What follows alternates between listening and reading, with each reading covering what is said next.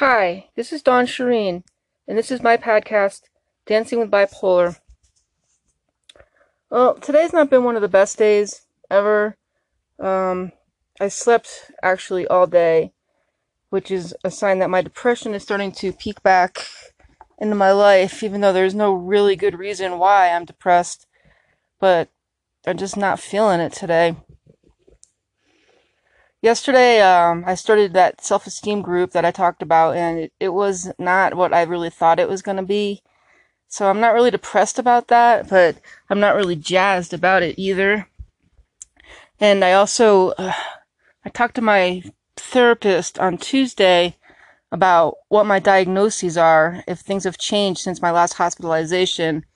And he says they haven't, but they probably will, which was one of those so what's wrong with me moments.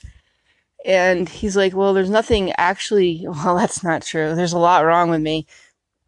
But he says that because of the psychosis that I'm having and these hallucinations and these delusions and these voices and all this good stuff that I have going on, that I could be moving over into the foray of he calls it schizoaffective disorder, which doesn't make me really happy at all.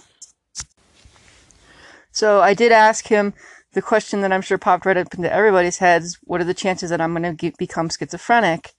And he said that my bipolarism or my major depressionism is the leading component to my mental illness.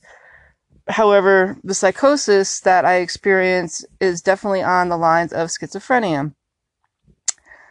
So I really don't know actually what that means. I Googled it last night and became more and more upset as, hey, now maybe I know why I'm depressed a little bit. I Googled it last night and then I started going through all the medications I'm on to see if any of them are strictly for schizophrenia, of which one of them is. And I just don't even really know what to think about this. I do see things and I do hear things, and I'm just not sure that maybe I'm seeing something through a veil that's very, very thin in my life, because at one point in time I did die. I did successfully kill myself.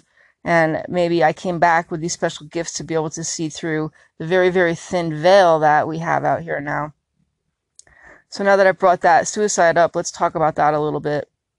That suicide happened about 12 years ago, and it was spurred by a lot of bad decisions on my part. I had a terrible boyfriend at the time. I was heavily using anything I could possibly get my hands on. And I was in a really bad way. All the people I was hanging out with were doing heroin, of which I was not doing heroin. But I'm just trying to say this so that you can see who my base of friends were, who my support system was a bunch of junkies, which, yeah, if you could pick a support system, that's one that I would say don't go with. So I had come back from my Social Security hearing, which didn't happen because my lawyer had forgotten a key piece of paper or had mailed something in too late or something along those lines, where the hearing had to be rescheduled. Now, I came back to where we were living, or actually we were couch hopping. We weren't really living anywhere. We were homeless, and I still had my dog at that time, who I will talk about in a brief interlude here. And he told me, the first question he asked me when I came home was, so did you get our money? Did you get our money?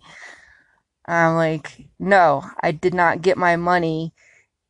My lawyer, with him interjecting on me saying, you effing B, you can't do anything right. I bet you can't even kill yourself right. So guess what? I took the challenge. And I went to the medicine cabinet, of which there was all kinds of medications, because everybody that was living and or couch hopping and or just dropping in that house, we all had psychiatric issues. But none of us were taking our meds, apparently. And I found his prescription for trazodone, which I had never taken, so I knew that I would not have any kind of a tolerance to trazodone.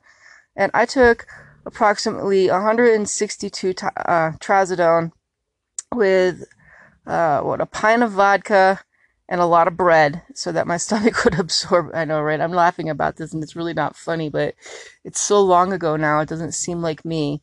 And a bunch of bread to absorb all the stuff. I took it I went into the room where they were all shooting up, and I looked at him and I said, okay, let's see who wins this bet. He's like, what are you talking about? And I'm like, yeah, I just took a handful of trazodone. He goes, a handful? I threw both the empty bottles, both of them. I think there was 3 empty bottles at him. And I said, yeah, I took this many of them. What you gonna do about it? And he's like, you're gonna die. And I'm like, well, yeah, wasn't that the point of the whole thing? Is that you told me, you challenged me to kill myself. I took the challenge. And guess what, Buckwheat? I think I'm gonna probably die.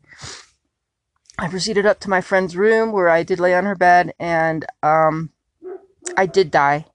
I evacuated everything in my body, evacuated out, and I went through the tunnel, and I heard the beautiful angelic singing, and it was warm, and it was comfy, and it was amazing, and I wouldn't want to rush back into it right now at any time because my life is amazingly happy, and I'm in love, and my fiance is the most awesome person on earth.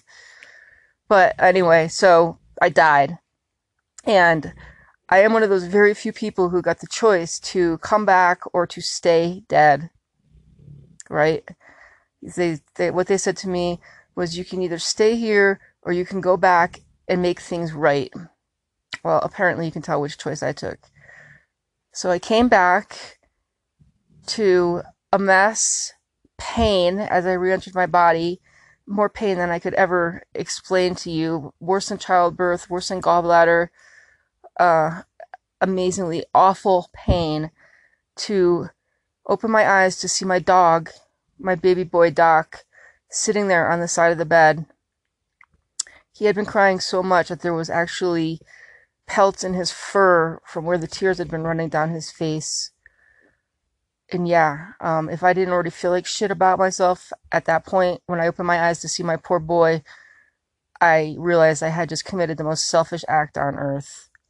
Well, long story short, I went to the hospital for a long time. I had pancreatitis, and I had shut down a lot of my bodily functions, and my liver was bad, and you name it. I had damaged every part of my body.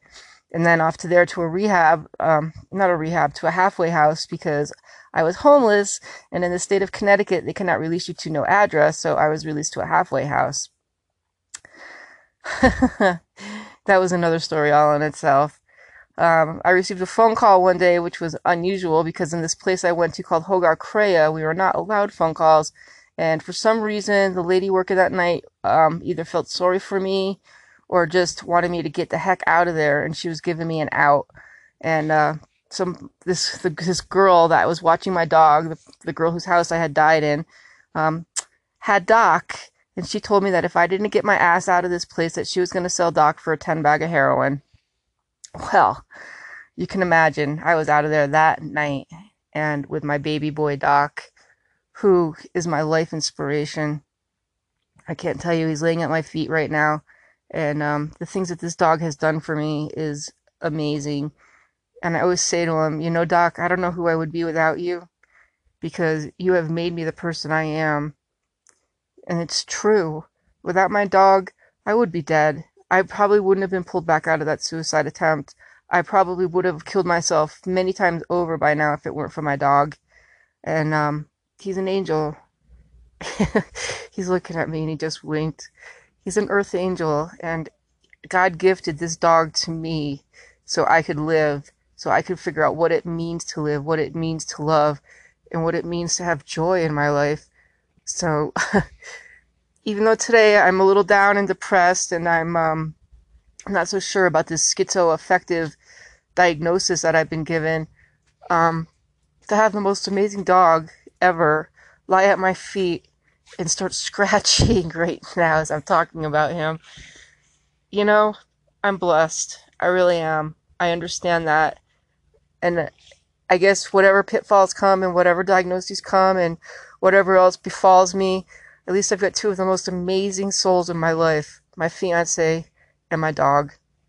So thanks for listening. This is Dawn Shireen from Dancing with Bipolar. Have a good one.